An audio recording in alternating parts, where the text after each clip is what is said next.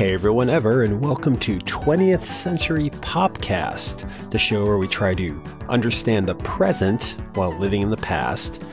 My name is Tim Blevins, and my co-host Bob is on a trip with his family, and I was about to make a National Lampoon's Vacation reference there.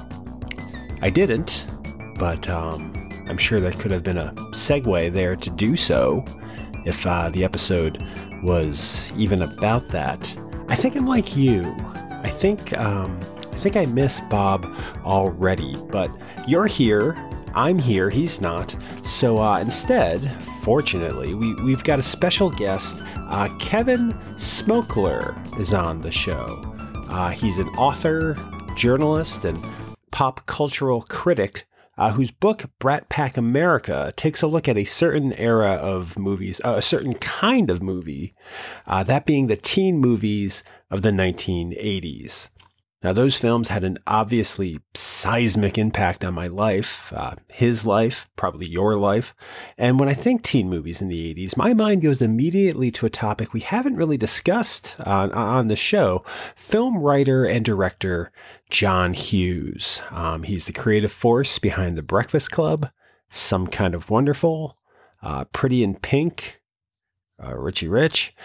So as intended, this episode was originally going to be about John Hughes, specifically Some Kind of Wonderful, as that's Kevin's favorite Hughes film. But as we got talking, well, we got to actually talking. So what follows is that conversation. It circles around some things I've been trying to deal with myself on this, mainly the more possessive side of nostalgia and how I define myself by it. And Kevin's got some pretty stellar insight into what my 80s obsession might actually be all about. It's actually a lot of what his book's about, and so I'll link to that in the show notes. But first, let's cue up some unlicensed transitional music and present my conversation with popular cultureologist Kevin Smokler. That was a made-up word.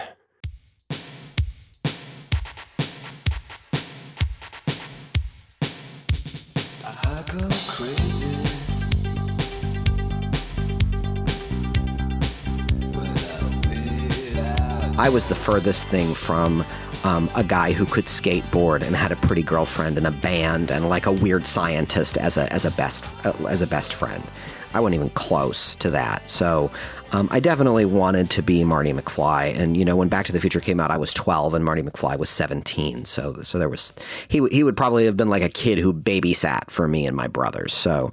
But it's interesting, at 12, you could see yourself as him, right? Like, did that age difference hit you at 12? Did you think he's older than me? Or do you think, can you put yourself in the movie at 12 watching Back to the Future? Yeah, I think so. I mean, I had older cousins and I grew up in a university town. So there were kids around who were definitely older than me, but who I would have not viewed as adults. And so, yeah, I think most definitely, I was able to envision, being a young adult 5 or 6 years after where I was. Because Back to the Future, from reading your book, and again, your book, you're visiting and looking at locations. That's part of the book, looking at locations that these movies took place in. Back to the Future was kind of key to that, wasn't it? Key to inspiring the book? Am I remembering that properly? Yeah. The first time I ever became cognizant of movies as places were filmed that were filmed in the real world was because of Back to the Future, and it was because a friend at the age of 12 took me to see Doc Brown's house, which is an actual historic home in Pasadena, and I had no idea that like the place where Doc Brown had stormed down the lawn and said, "So tell me, future boy, who's president in 1985?" Like I had no idea like that was an actual place you could go and just visit someday. I thought it was a studio lot, behind a gate or something like that, and I needed a special pass, and or I needed to go on a tour. I didn't realize you could just drop by. So that was the first time I realized sort of the power of places where movies are filmed in the real world, and so that was really that's the story that opens the book, and then surprisingly it kind of ends with Back to the Future too, as well, because Back to the Future part as well. Yeah, yes. Because in 2015 for the 30th anniversary of the movie, I managed to get to see it at Radio City Music Hall with a live orchestra and sitting next to my father, which was kind of a perfect movie to see with your dad. So that was pretty significant to me too. And I guess the prevailing metaphor in the book is that there's a DeLorean that can take us through time to these movies, and ideally there is room in it for all of us.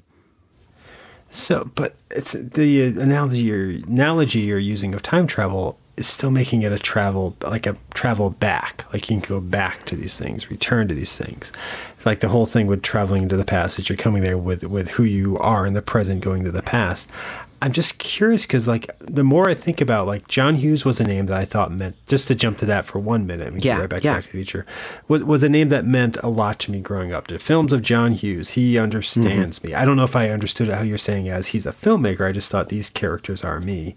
But truthfully, a lot of his movies, Pretty in Pink, Some Kind of Wonderful, I didn't see those until college. Like the ones I grew up with were like Weird Science and then The Breakfast Club. It's the ones that were shown on TV more, I think, too, as part of it.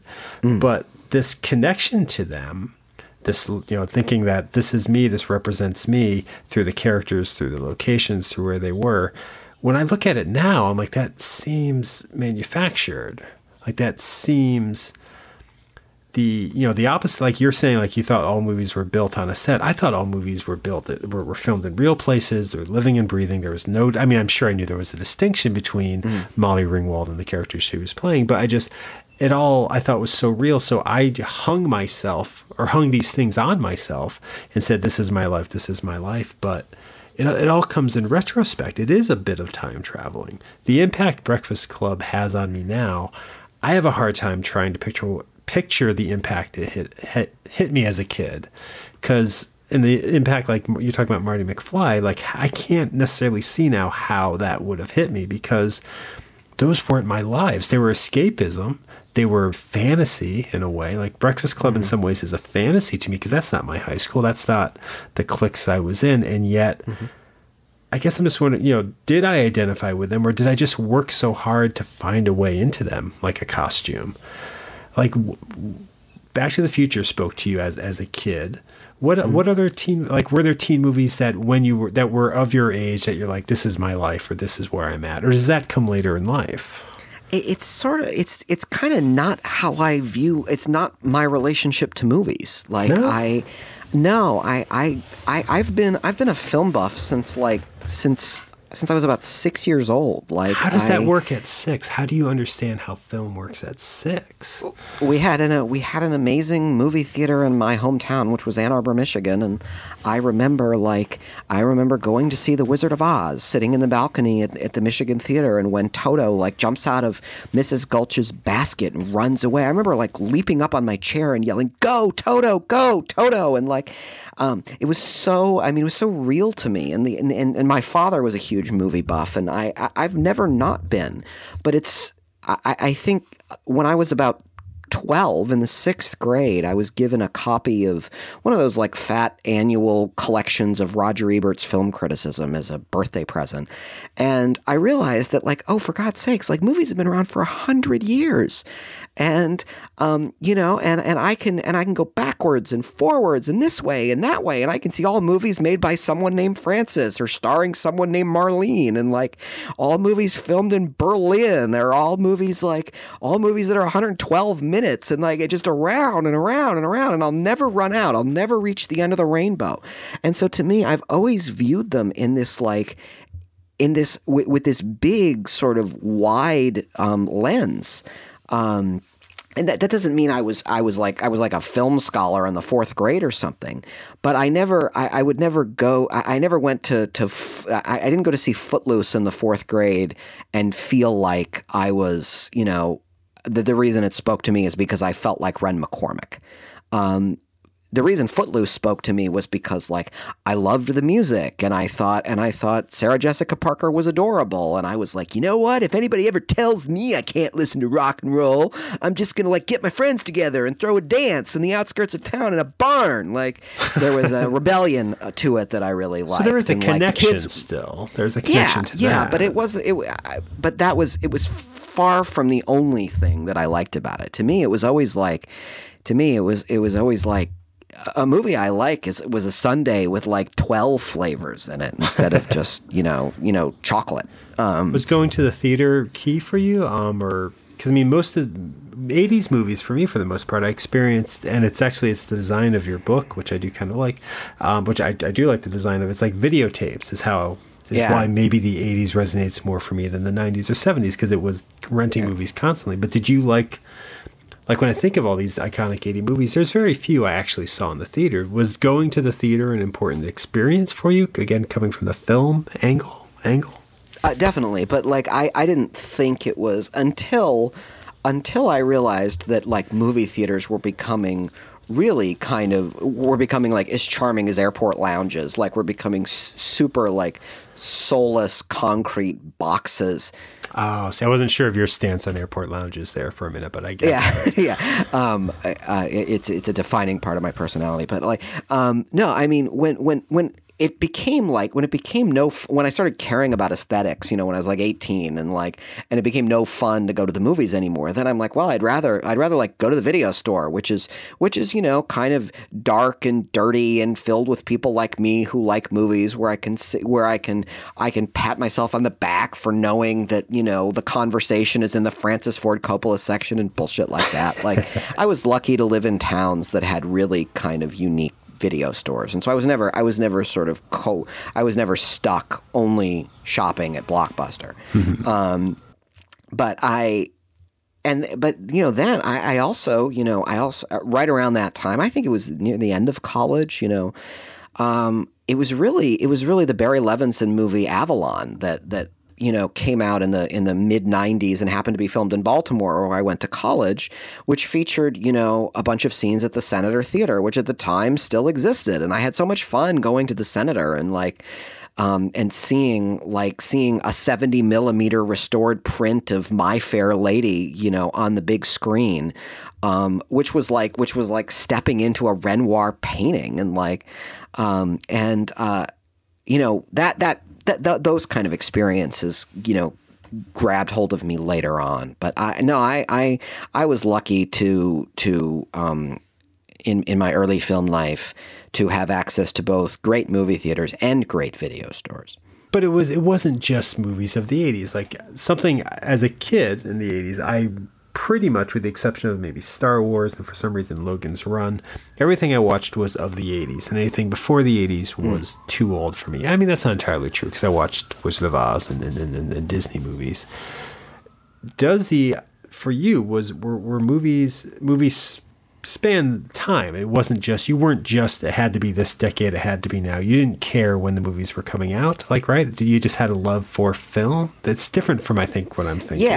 Yeah, I wouldn't say that I was taking myself to, Video Update in Ann Arbor and renting, old Audrey Hepburn movies or something like that, because I was pretty unaware of that stuff until, I knew there were old movies out there, but I figured I'd just get to them in due time when I was done with the stuff that I was familiar with.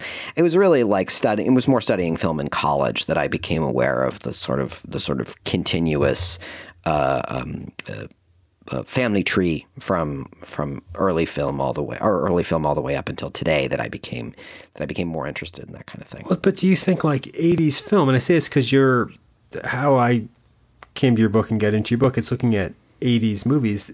Am I over romanticizing this idea of an 80s movie? Like, is that really an era? Like you said, you're talking about there already was nostalgia in the early 90s for the 80s, but is that just because we lived through that? That was the first full decade. Like, is there something in here? Because I can't think of what 90s movies are. I can think of Clueless, and I can think of the year we had two meteors hitting Earth movies. Well, one was a comet. Yeah. But I don't, nothing speaks to me of like the 90s. For music it does, but not for movies.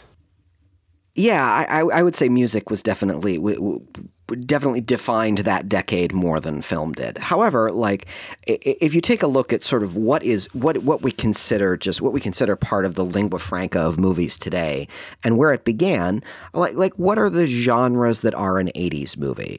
You're probably talking about the slasher film, and the summer action blockbuster. Which I guess you could argue started with Jaws, but really kind of came to full flower in the 80s, and the teen movie, and those are three genres that are invented at a certain time, which we now just consider fingers on the hand of American movie making. I don't think the same can be said for the 1990s, but there are certainly movies that kind of define that period in American history. There was this weird little boomlet of movies that really reached its apex thanks to The Matrix, in the late 90s that were a response to the internet and Y2K, which were all, the world is not your reality is not what it seems. And that was The Matrix, The Game. I'm sure there's a couple of other examples that I can name Johnny Mnemonic and Strange Days, but I'm not proud of that. Yeah, and then there were movies at the beginning of that decade that were all kind of response to the slump, the early 90s slump in the economy. And those were movies all about young people who had minimum wage jobs, and that was Slacker. And then you get kind of even though the generation of Sundance filmmakers kind of begins in the mid 80s with Spike Lee and Michael Moore and people like that, the idea of independent film as a brand, the same way independent music became a brand in the 90s, becomes a thing in the 1990s. So yeah, I wouldn't say those are whole genres per se, but there are definitely film movements that define that period of time. And I got to give credit to my best friend for this. The 90s as a decade in film kind of ends with the Blair Witch Project, because that's a movie that sort of self-consciously acknowledges its DIY-ness, its cheapness. And from that, we get the beginning of do-it-yourself culture, which is we know is in terms of filmmaking is kind of, obviously there were examples of it before that, but as a not radically exceptional way to make movies is really a 21st century invention. Sure. I think that's the same thing with radio becoming podcasts, with TV becoming YouTubes. I think there's an accessibility that Blair Witch, it's weird. I would almost trace it back to Clerks, but Clerks doesn't work the same way, where it's just like, it feels like, oh, I could do that. Like there's a demystification. It doesn't have to be big budget. It doesn't have to be $1 million, and you can do something very powerful. And I think that's interesting to think what closes out the 90s. If it is Blair Witch, that's interesting, because Blair Witch was the first time I was pretty much aware of the internet promoting something, and you could not. Yeah. Maybe that's the big difference, because Clerks still requires Harvey Weinstein to discover it. And Blair Witch, Blair Witch is sort of part and parcel. It creates its own mythology, and that's what made that movie a hit. Could that be? Is that movie still a hit? Like, do people watch that still? I feel like a big part of it was that period of time, like that. Yeah, I think to its disadvantage is the fact that the filmmakers were never able to they, for whatever reason, Blair Witch was not the beginning of a career the way Clerks was the beginning of a career for Kevin Smith. But the movie itself suffers because of that, or I guess it doesn't find that no one goes back to it? I think the continuing reputation of the movie suffers for that. I mean, Clerks is a super fun movie, but do we pay attention to Clerks 25 years later without the ubiquitous public persona of Kevin Smith? I don't think we do. Yeah, I don't know, because the other side of that, I mean, I was of the age to see Clerks where it hit me, and I don't follow Kevin Smith anymore. So yeah, I don't know if new people are finding it, but I never know that. That's the thing that jumped back a decade into the 80s. I'm always surprised that kids still find Pretty in Pink. I feel like that might be the one of all the John Hughes films that people play. I'm just like, what is relevant to kids in this now? And I guess there's always themes there. But John Hughes's work as a writer for teens was very confined. This idea that he went on to do Home Alone, Richie Rich, and a series of kids movies. So maybe that's why they followed his career backwards. But yeah, I don't know why does the name John Hughes carry on?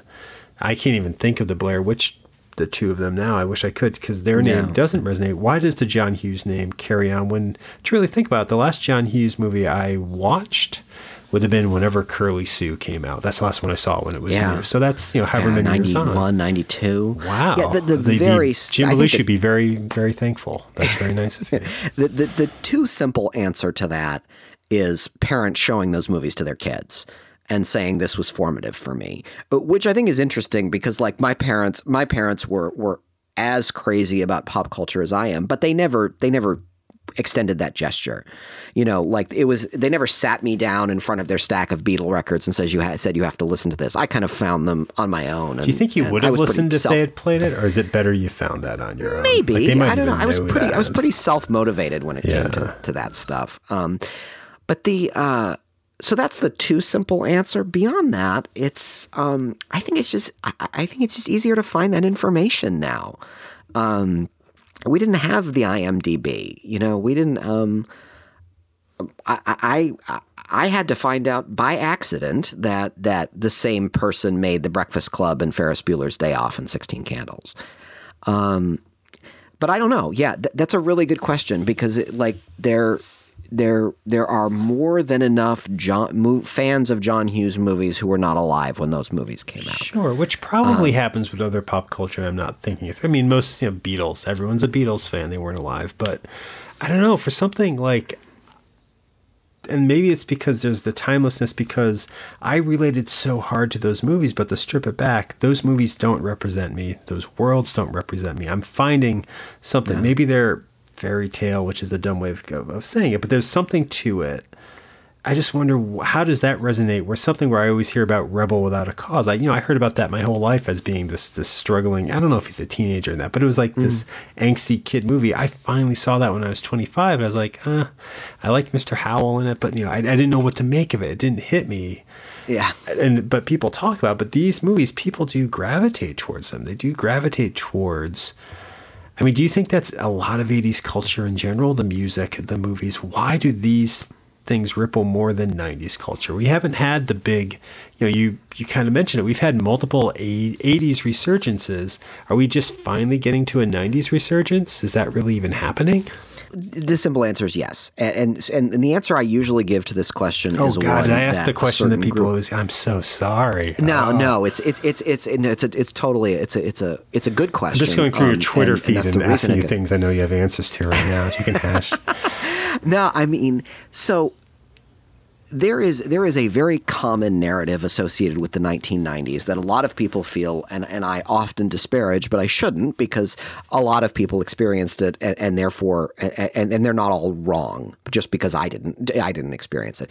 Which is that like the 1980s was a shallow, bankrupt decade that favored jocks and cheerleaders, and then the 90s came along and the misfits won. And since I was a misfit, the 90s was my decade, and it was finally my turn to shine. I was certainly a misfit, but that was not my narrative at all because Nirvana scared the hell out of me. And Nirvana scared the hell out of me, and the Human League didn't. So when I give this answer, those people hate this answer. But the answer is that for as shallow and overblown and vapid as the 80s was, the 80s from a pop culture point of view was fun, and it was designed to entertain you, and it was designed to designed to flatter you as the audience member. Whereas what we typically think of as 90s entertainment was designed to make fun of you for caring too much. I remember being, living in Austin in graduate school in the late 90s, and being so excited that I was in the live music capital of the world, and And the things you'd read about in the Austin Chronicle, the alternative weekly newspaper at the time, was why they'd have this article at least 3 times a year. Why does nobody clap at shows in Austin? And I don't think that was a local problem. I think it was because there was a whole decade where it was uncool to show enthusiasm.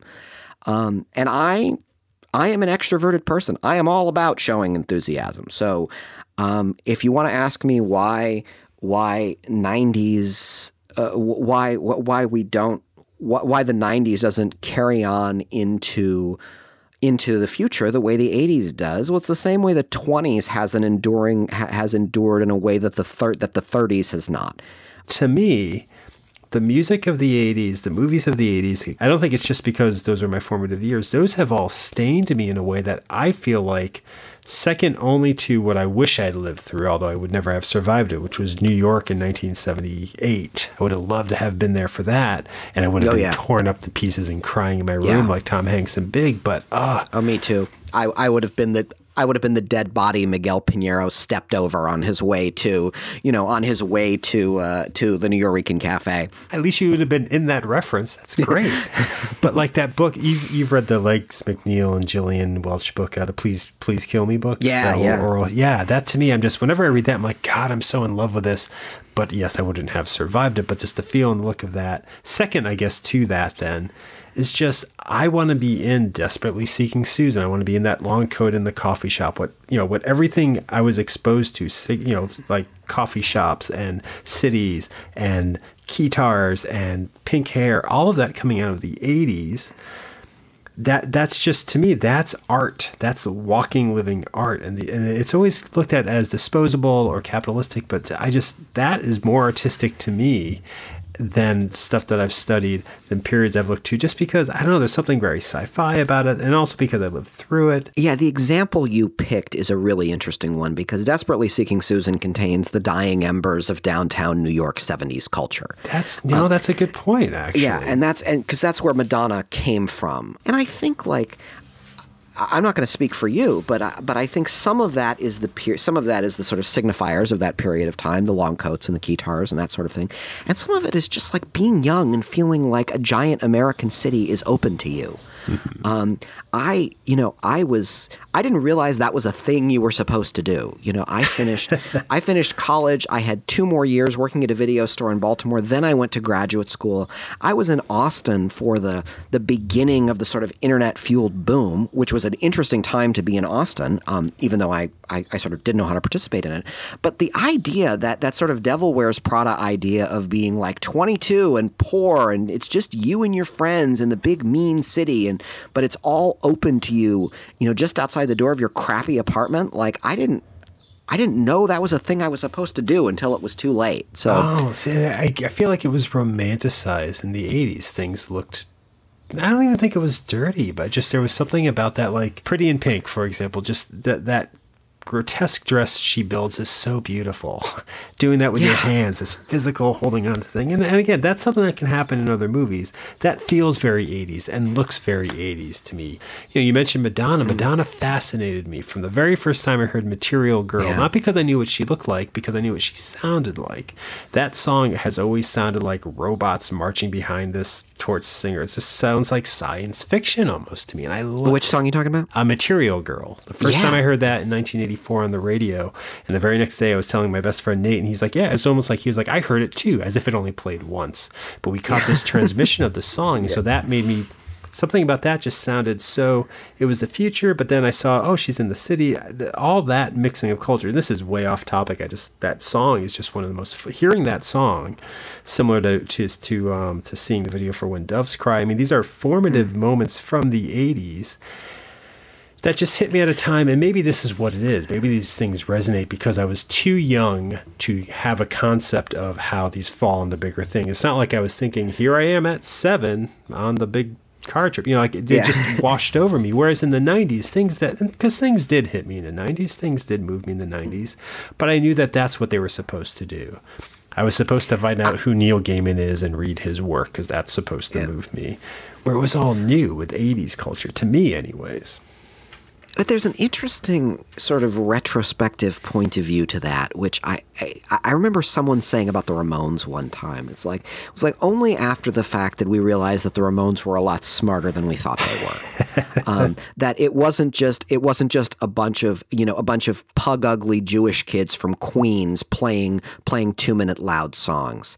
That there's something deeply rooted in the history of American popular music to the Ramones. The Ramones are dressed as 50s juvenile delinquents, even though that's their parents' age of era. And the music they were playing was essentially girl group and brill building music, as filtered by the Who. And so like it was classical in its way. It was so much paying tribute to the early history of rock and roll, but in a way that couldn't be more rock and roll, in a way that was bratty and sarcastic and sneering. And so was it new? Yes. Was it new as in never had done before? Oh, not at all. It was completely rooted in something that had been done before. And the 80s we tend to think of as kind of hermetically sealed off from the rest of history, where else do big shoulder pads and hairspray and too many zippers on jackets come from other than the 80s? Well, Ferris Bueller, this is just me pulling directly from my book, but Ferris Bueller is a classical Hollywood story. Ferris Bueller is on the town with teenagers instead of sailors, like Ferris Bueller with a Ferrari instead of the New York subway. And because John Hughes loved that shit. And that's part of why Ferris Bueller has endured. But why hasn't the example, because I've already blanked, on the town, why doesn't that ring with people? Why isn't that ripple through time? I think, because I think you do have to acknowledge the sort of irrevocable cleaves that happened in the history of any medium. It is very hard to listen to Elvis Presley and not say before the Beatles. It is very hard to listen. It is very hard to watch a John Hughes movie and not say this happened before American popular culture became black culture. Some of those are just canyons you cannot go back across. Because I hadn't thought about it culturally, like in terms of white culture and black culture. I have thought that a lot of the 80s movies, we're talking now with gender politics and with the changing of male roles and male influence, that is making a lot of those movies harder to watch. So there is some change there. Maybe these movies are going to get filtered out. Yeah. Maybe that is going to slowly shake a few loose. And some of this is beyond sort of our notions of important or not important. Some of this is just what kind of access will people have? Like how if you're 12 and you're the world's biggest Gene Kelly fan, how do you see Gene Kelly movies? Maybe culture has never lasted as long as it has been, because the ability to record Gene Kelly is now 100 years old, or more than that. But that wasn't always there. We didn't always have visual icons. Yeah, what we consider culturally important is always somehow defined by factors that seem less about aesthetics and more about technology and convenience. Shakespeare was dead and buried before a word that he wrote was ever printed and read by somebody. Shakespeare was meant to be performed, and so the very act of kids, every kid in America reading it in the 9th grade, is a phenomenon that happens way after the life of Shakespeare. So but without that, without cheap paperback technology, we'd only know about Shakespeare if we were in the habit of going to the theater. So I think those things are important. Like it is unclear at this point how someone will develop a vocabulary in film history. Will it be from watching TCM? Will it be from owning DVDs, which are quickly becoming anachronistic? Will it be from, YouTube clips? I don't know the answer to that. In my day, it was video stores, but even then, those things were far from ubiquitous. If you had a non-Blockbuster video store, it probably meant you lived in a hip neighborhood in a huge city or near a college. Does this worry you? Are you worried about the future of film in that sense? I think it's I try not to worry about things that are undecided because that's a little bit about what do you think about it, I guess? It sounds like you have at least thought about it, like you vocalized the statement, so it's something that you can envision. Maybe it's a possibility. I would say if you are someone my age or older, particularly if you have kids and you are worried about them having a film education, don't just show them your favorite movies from your own childhood. Teach them how to find their favorite movies. Like teach them how to think of movies as something as something more than a 2-hour narcotic you take to forget about your troubles and then go on with the rest of your life. But do you teach that, or maybe film just becomes a medium? Like going to the movie theaters might diminish. Going to the movie theaters now is, I'm going to spend $16 to see the biggest movie because I can't fathom spending $16 to see Noah Baumbach talk even though I love his movies, I can't afford that. So because people find things on YouTube, people find things on the internet, people do still find things. Can you teach someone to like a medium that's fading, or are they just going to seek out like maybe something? I'm trying to think, like, I know there are mediums that existed before film that don't anymore. I'm trying to think what they are. What is it that we've lost? There aren't many of them, and we've been talking about movies as a fading medium since at least the invention of television, which is 70 years ago now. The invention of television is older than that, since the popularization of television. So I think usually, is this medium dying? Is hysteria. But it gets the conversation started. It's jumping the gun. It's never borne itself out. Yeah. Like there's never an example we can cite of that. The real question I would ask is, can you teach a basic vocabulary in the appreciation of an art form? And if the answer is of course you can. But you do have to have it yourself. You have to be able to say if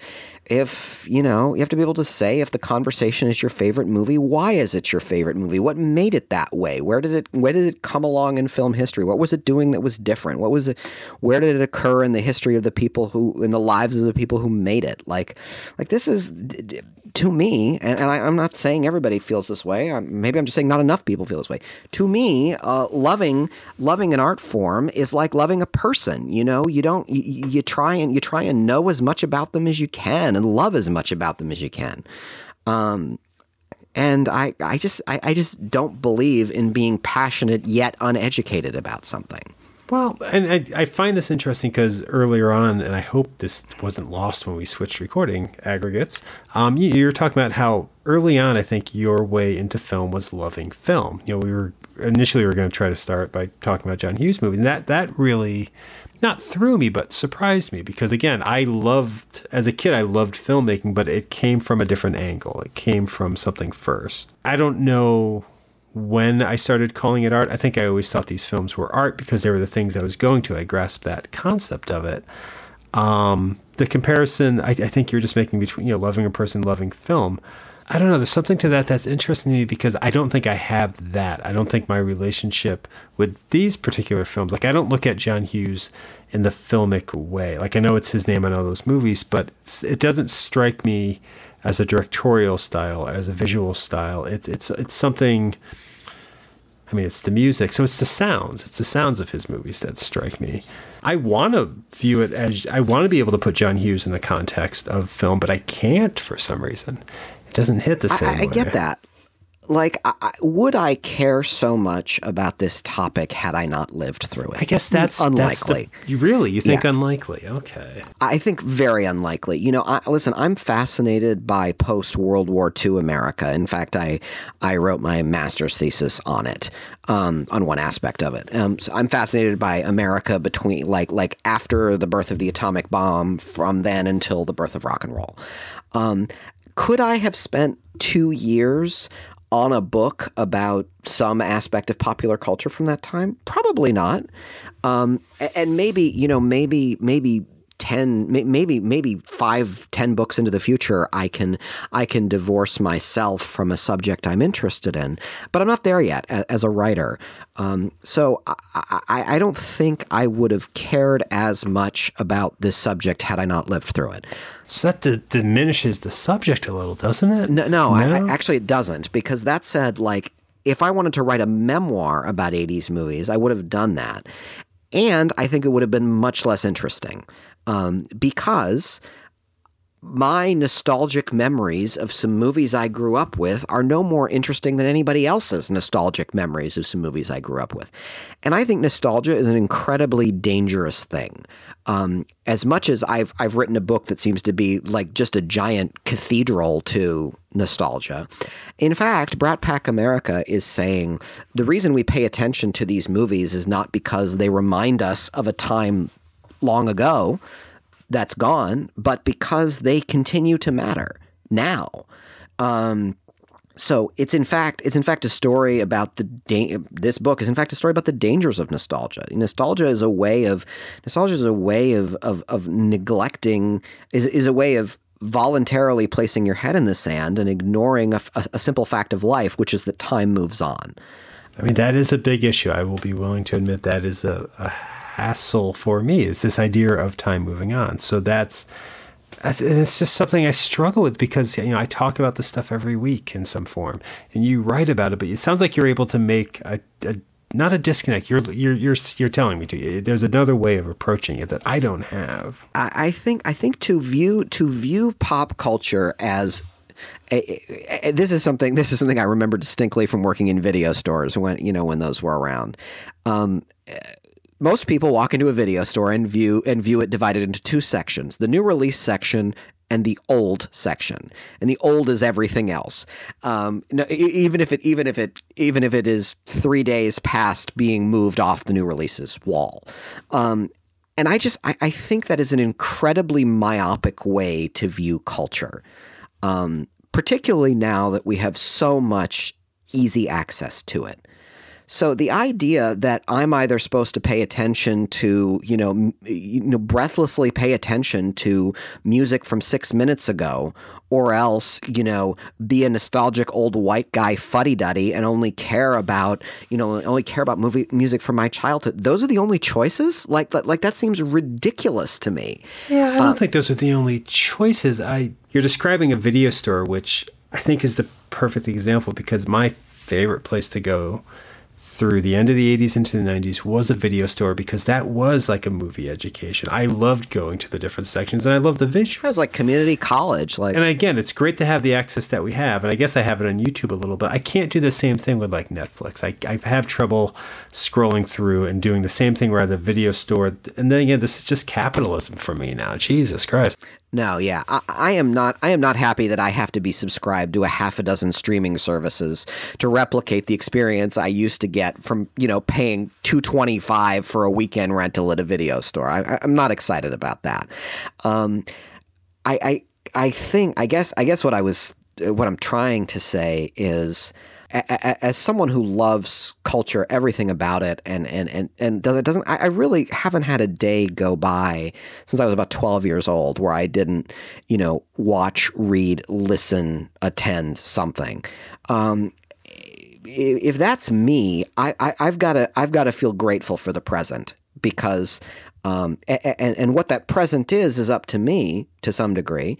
But if I don't feel grateful for it, if I feel like the present is simply a sad afterthought of what was once my golden age, I may as well take a straight walk off a slanted roof at that point. I just don't see I don't see the point of being alive then, because I don't get anything but the present. I gotta live right here. Now, I can be educated and aware and appreciative of the past and anticipating and excited about the future, but really I don't get anything but right now. And so I'm not going to engage in the act of self-delusion and pretend like right now doesn't matter.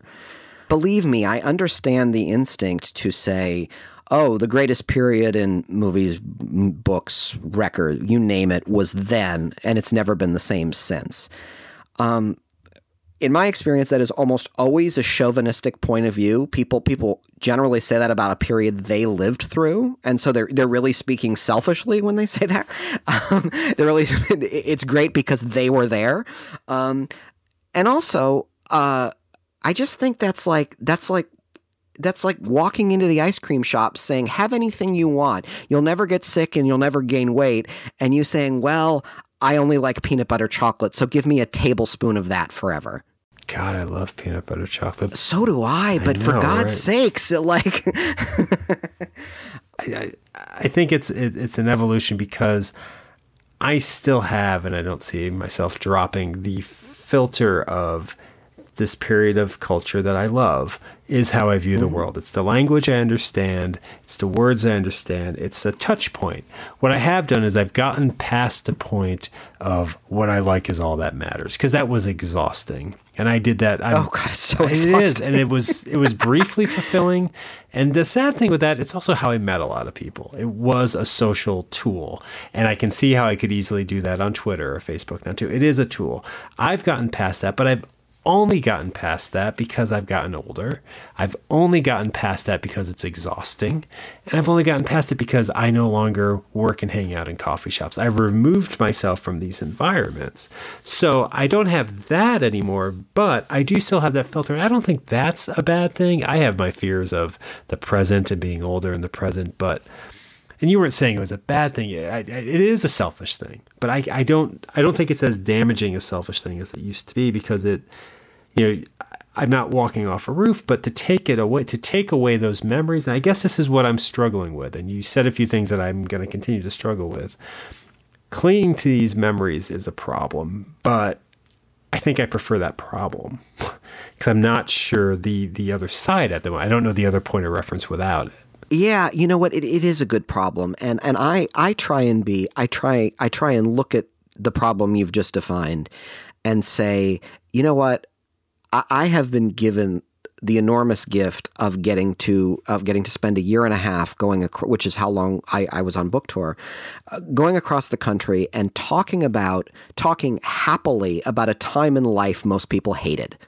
And that is a really good thing because I didn't have a great adolescence, and I when I was 25, I could very much see how it could have ruined me had I not somehow reconciled it. And I'm not saying I'm doing that for every John Hughes fan that I meet, at a bookstore in Denver or Tulsa or something like that, but to engage in the act of taking something joyous, serene, comforting, peaceful from that period in one's life, I think is healing, and I think that's a really good thing. And yes, people, 70% of the people who pick up Brat Pack America say to themselves, "God, this takes me down memory lane, and I'm so excited to watch these movies again and share them with my kids." And you know what? Fine, good. Like that's so much better. That's so much better than like I picked up your book and was disappointed by it, and left it at the bus stop somewhere. Jeez. That's not 30%. I'm sure the math doesn't work out there. That can't be. No. That's not 30%. But like to have someone finish your book and have a next positive action to take is better than. As an author, you have really summited a tall peak if that has happened, and so I try and be very grateful for that. But the other part of it is I just try and be honest with what I was trying to say about these movies, which is I think the reason they're amazing is just much bigger than my pleasant memories of them. I like that as a thought. I know I don't have it. I don't have that thought because I'm very selfish with that. But you didn't waste 2 years of your life writing about them. I didn't waste 2 years of my life writing about them. But I know I really like that you use these things again as filters. I guess at the end, writing is what anyone is exploring. There's a filter of some kind.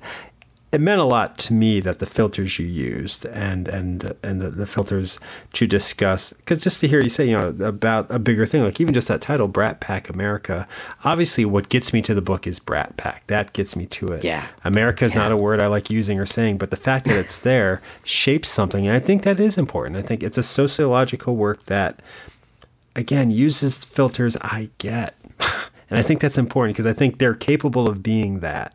And that's selfishly rewarding for me, but also I think it's awesome that you have awesome. Geez, I'm sure there's a more collegiate word than awesome. I think it's stellar that you're able to use these things that can just be almost excused as pop culture entertainment as part of your lexicon, as part of your language to get at a deeper thing. And then that's great.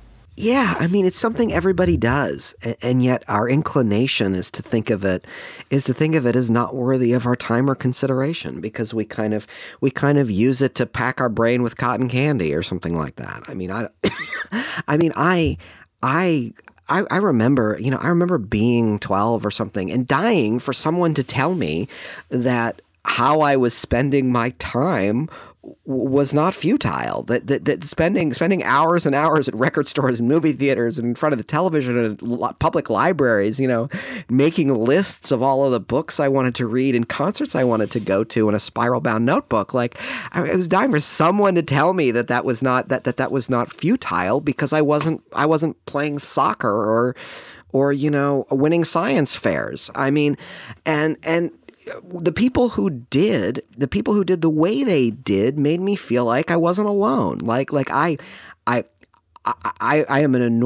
I remain to this day an enormous admirer of Casey Kasem, and I understand that like to a music snob, Casey Kasem was merely the guardian of the tyranny of mainstream tastes, and I a divorced dad in a bad sweater saying with an "isn't this great" inclination in his voice, saying God, you should really think that men without hats are worth your time, and like but the truth is, like, God, when I would turn on that countdown on Sunday mornings and Casey Kasem would say, these are the songs that people are listening to all over America today, I was like, you mean it's not just me? It's not just me sitting in this bedroom with my spiral bound notebook and my number 2 Ticonderoga pencil being like, and my orange Maxell cassette tape, getting ready to press record when something.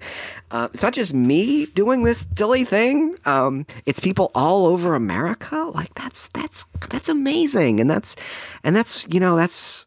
I think people who loved these movies are part of a generation and a culture, and I think the thing that's amazing is like that culture is not a lost civilization. It is with us still, and not just the children and grandchildren of people our age, but like.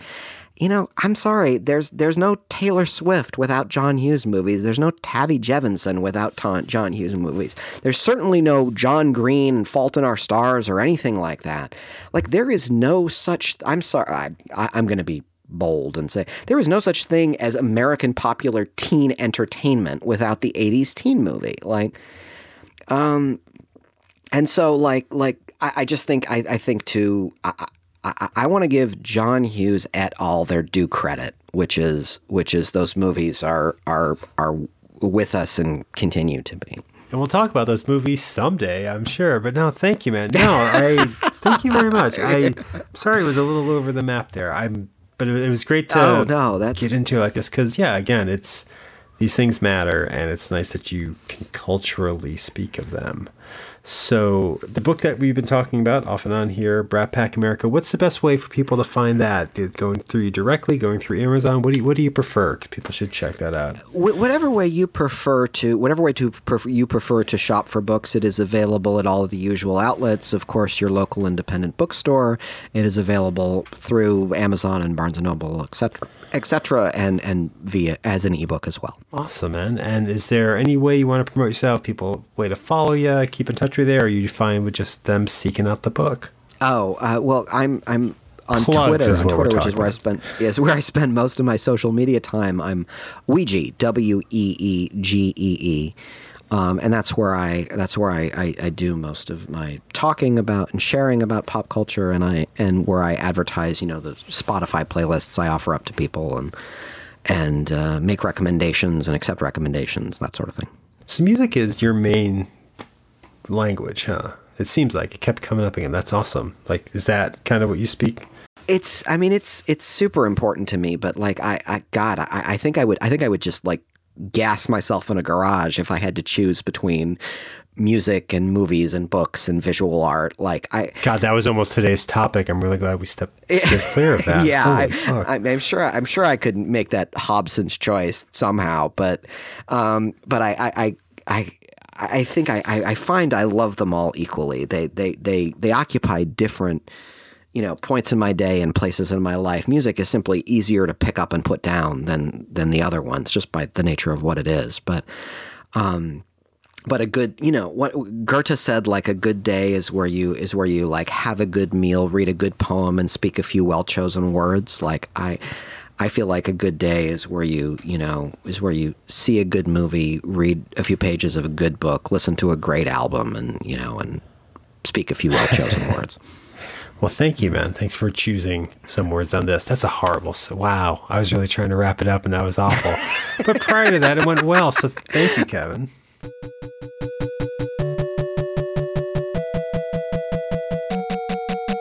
So that's the show, everyone. That's this week's show. I want to extend a pretty big thanks to Kevin Smokler, who not only agreed to be on the show and actually provided all the solid, thought-provoking substance you just heard. He was actually a big trooper with recording the show. There was a lot of technical difficulties with getting the recording platform to work. So, Kevin, thank you for sticking it out for what was probably about 2 hours. I know we lost half of what was a pretty different conversation, but I'm glad we saw the conversation that was in this episode. So thank you, Kevin. Thank you for being on the show. And listeners, if you want to do anything to support me, to support the show, to support Kevin, check out the show notes for this episode, because I'm going to put some links in that to get you to Brat Pack America. This book that if you liked some of what we were talking about, and if you love anything having to do with film in the 80s, I would really say check it out. It's available it's available on Amazon, Barnes & Nobles, like he just said. You can download it as an ebook. You can find it at a bookstore. Just support this book and support Kevin, because he's got a lot to say about these topics that matter a lot to me. So please do that. If you're still at the keyboard after you do that and you have a few more strokes left in your fingers, which is not something we'll say on another show, you can support us as well. You can support 20th Century Pop by going to 20popcast.com. That's the main website that always has the most recent episode up, as well as links to all of our past episodes, so you can listen to those as well. You'll also find ways to subscribe to us on Apple Podcast, Stitcher, Google Play, and other forms of what I believe are called podcatchers. If you do like the show and you do listen to it on one of those platforms, we would encourage you to leave a review, leave a rating, put out some words and messages out there to get people to listen to our show. I'm sure there's more stuff we could do. It's all on the website, so check that out. Bob's still on vacation, and he will be next week, but I'll be back if that encourages you one way or the other. Encourages you one way or the other. I'm suddenly having trouble talking, so I'm going to wrap this up. But thank you for listening.